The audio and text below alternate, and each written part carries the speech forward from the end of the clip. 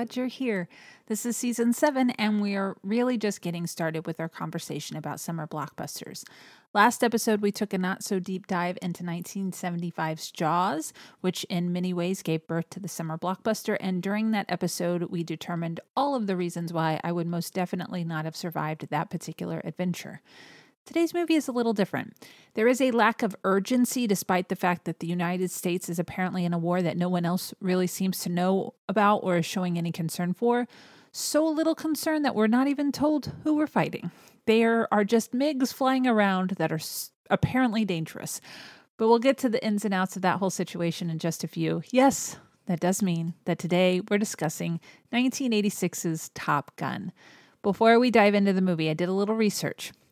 I know, lazy research, but a little research. The real Top Gun started out of a trailer in the parking lot of what was then the Air Station in Miramar, San Diego. The school trained Navy pilots during the Vietnam War and was started after the Alt report.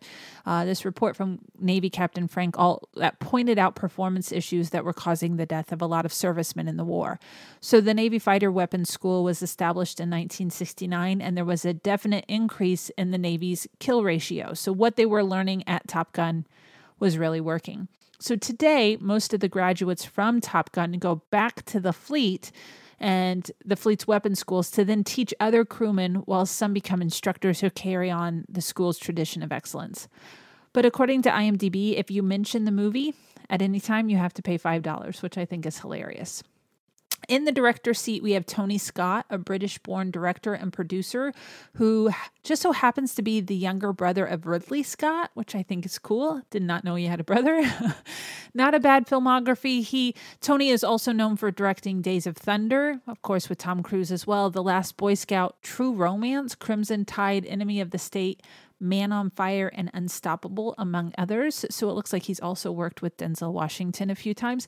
If you've not seen Unstoppable, don't sleep on that one. I love that movie. Denzel Washington and Chris Pine, The Runaway Train, Rosario Dawson's in it as well. It has just that high intensity, what's going to happen. There's clearly something bad is going to happen at a certain time. Can they stop it before that happens? So maybe check out Unstoppable. Maybe we'll talk about it at some point. The writing credits went to Jim Cash and Jack Epps Jr. They must have been writing partners because they have almost the exact same IMDb list, which includes the screenplays for Turner and Hooch, Dick Tracy, which is not great, and Anaconda, which just seems like a very strange mix of movies.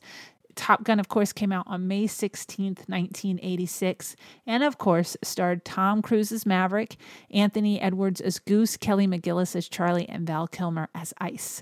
I think it's kind of funny that IMDb gives Tim Robbins second billing. I know it's because of his career, which has been great, but Merlin didn't have anything to do in Top Gun. Goose dies, and he's fifth on the list. Sorry, spoiler, Goose dies. 1986 was a big summer for movies. I'm going to follow up that statement by saying that 1986 included several movies that I grew up watching as a kid multiple times. Were they great movies? Not all of them, no, at all. But a lot that you're going to recognize. Top Gun definitely won at the box office, but you also have Short Circuit, Johnny Five, Invaders from Mars, which was a movie that stuck with me as being very scary. There's a scene where this little boy he is seeing all of these people kind of turn into pod people in a sense, that they're being invaded by the Martians. There's something with pennies, and he had to stick like a penny in the back of his parents' head. That one always just kind of creeped me out. You had Space Camp, Ferris Bueller's Day Off, The Karate Kid Part 2, Labyrinth, Big Trouble in Little China, The Great Mouse Detective, Aliens, and Maximum Overdrive. Oh, and Flight of the Navigator. And the Transformers, the movie, and Stand By Me. See what I mean?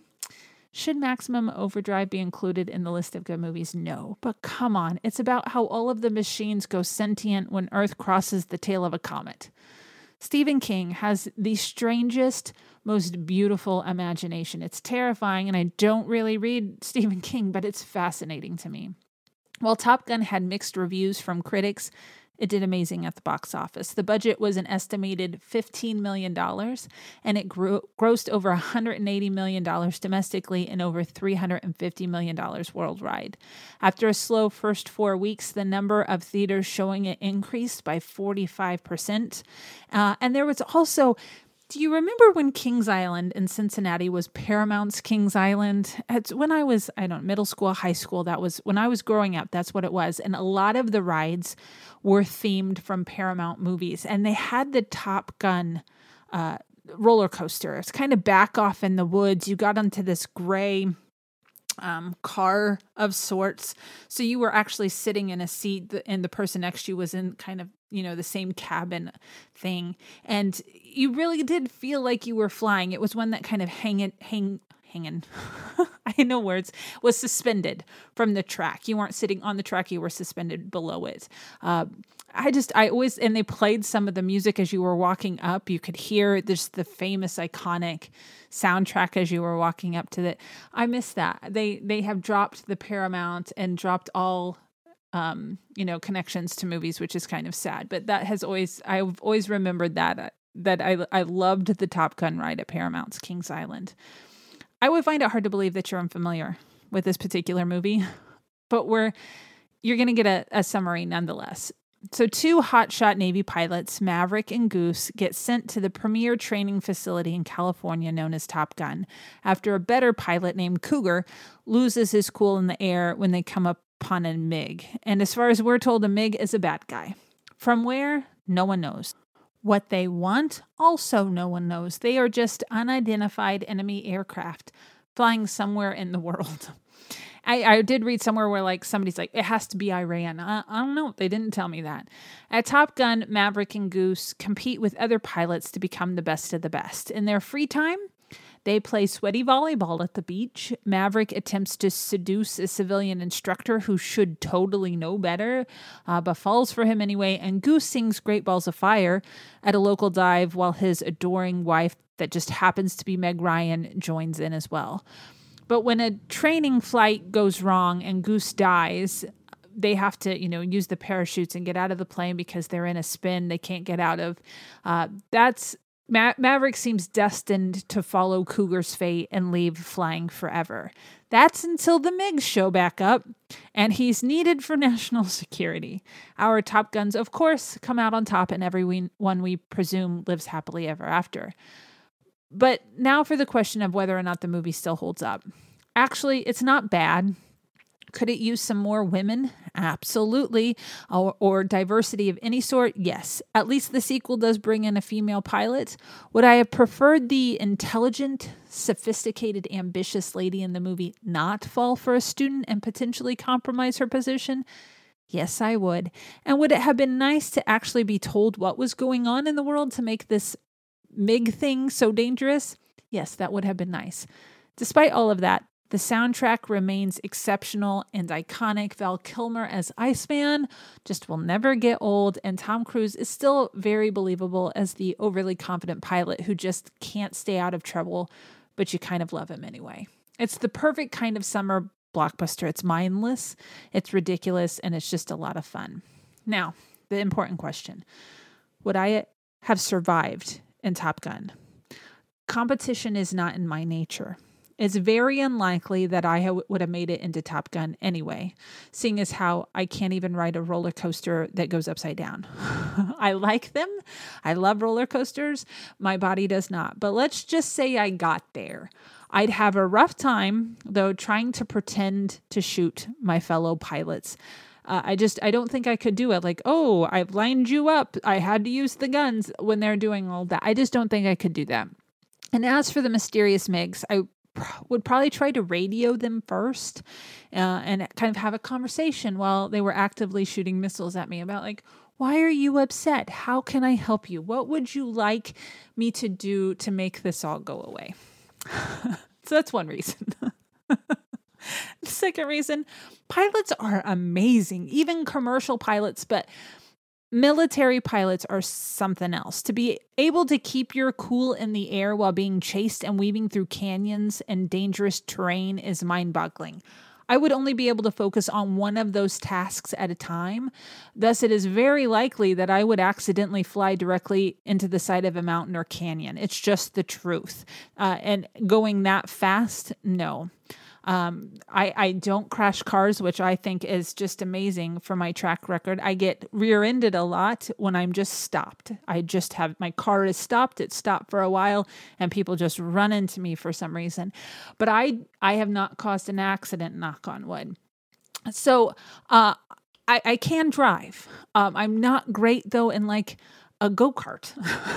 And if you've seen me drive Mario Kart, the video game, you would agree with that. It's very hard for me to keep on a course. So I just try to think this joystick thing, that's not a car or wheel. There's no scenario where I don't fly directly into the side of a mountain or canyon. But why shouldn't the characters have survived either? Or in the case of this movie, why were they just really stupid? Number one, just throwing this one out there because it needs to be said, physics or science, engineering. I'm not really sure which, and maybe actually all three together. I don't understand physics or science or engineering. So it's not completely clear to me either, but I do know that you can't hover upside down over another aircraft mere feet apart. And this is completely my ignorance talking, but the planes had the fin thingies sticking up toward the back of sticking straight up into the air when the plane is upright, right? And so did the enemy plane. So when they're hovering over each other, the fin thingies would have hit each other, right? And aren't there currents or something from the engines? There's force. Air, fire, I don't know what it is, but there's a force there that would have played off each other. I'm certain of it. But I just looked it up and the internet confirmed this isn't possible. I'm sorry, that this is impossible. So this wouldn't have happened, and I am correct because I trust the internet and all things, which is a total lie. Number two, don't taunt the enemy. It's cool in the moment. You feel really good about yourself. You have a little funny quip. You wave at them and make them uncomfortable, but it's inevitable that they are going to come back and bite you in the butt. And if that situation doesn't come back to bite you in the butt, then it's definitely movie magic. When you're taunting, you're not paying attention. You're distracted. And when you're distracted, the angry enemy can make their move. And why would you want to give them that move when you're just hanging out in the air and, again, could very easily crash and burn? So, number three, the final reason why I don't think they should have survived, or in the case that they're really stupid. And I'm just throwing this last one onto the list because it's always bothered me.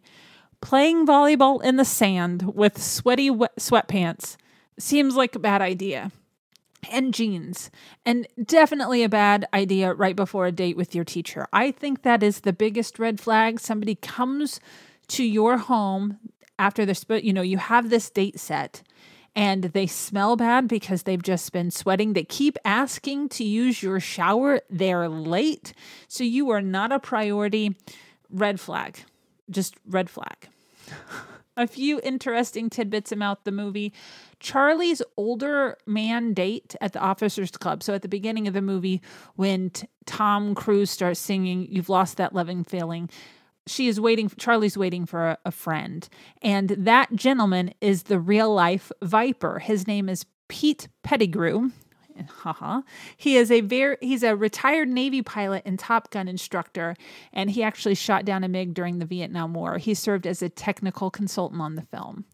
The Pentagon charged Paramount Pictures $1.8 million to use all of their planes and aircraft carriers for the film. The character portrayed by Kelly McGillis is based on Christine Fox, a civilian flight instructor the producers met on a visit to Myanmar while doing research to prepare for the film. Fox eventually rose through the ranks at the Pentagon, retiring in May of 2014 as acting deputy Secretary of Defense, the highest post ever held by a woman at the Department of Defense. And the film is credited with starting the home video industry. Originally, VHS tapes were priced at about like $100 when they were first released and were sold mainly to video stores. This film was priced to own immediately upon release, made possible by Pepsi Cola buying ad space at the beginning of the tape. Since then, the pricing of VHS tapes to own right away became a common practice. So that's another interesting, a lot like Jaws and how they marketed, another marketing tidbit that I think is fascinating. A few quick words about Top Gun Maverick. If you haven't seen it, it's the shining star of the box office this summer. I loved it. I have been anticipating this movie for literally years, and it did exactly what I hoped it would. It hit me square in the face with 2 hours of nostalgia, just my favorite thing in the world. Did we need this sequel? Not entirely sure we did. And that became even more apparent during my last rewatch of the original. For a movie that completely failed in exposition and explanation, and yet gave a predictably satisfying ending, there wasn't really much left to say, let alone 39 years later. And yet they managed a decent job, at least right up to the point when a plane is stolen. Don't want to spoil too much, but all of a sudden Maverick thinks he's Ethan Hunt from Mission Impossible, which he is technically, but he's not.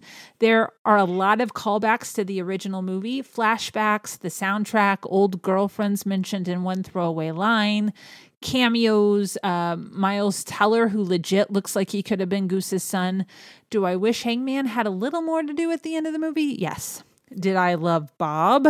Yes. Did I know Bob was Bill Pullman's son at the time? No, I did not, but I love that little tidbit. Did I correctly guess how the movie would end in the first 15 minutes? I absolutely did. But it is so much fun. It has surpassed $1 billion at the box office. If you have not seen it and you love nostalgia and you were okay with the original, I highly recommend going to see it. But that is all for today. Thank you so much for listening. Really, it is so appreciated. If you haven't already, I hope you subscribe so that we can keep going on this journey together. And if you've got the time, it would be awesome if you could rate and review so that other individuals just like you who like random conversations about pop culture with someone who really doesn't know what they're talking about but loves to do it, well, they can join the fun as well. Or if you want to share the podcast, that would be awesome too. You can follow me on Instagram and Twitter at GnomeGirlM and on Facebook as A Bit of Fun with Emily. Go have yourself a bit of fun today, and I will see you next time.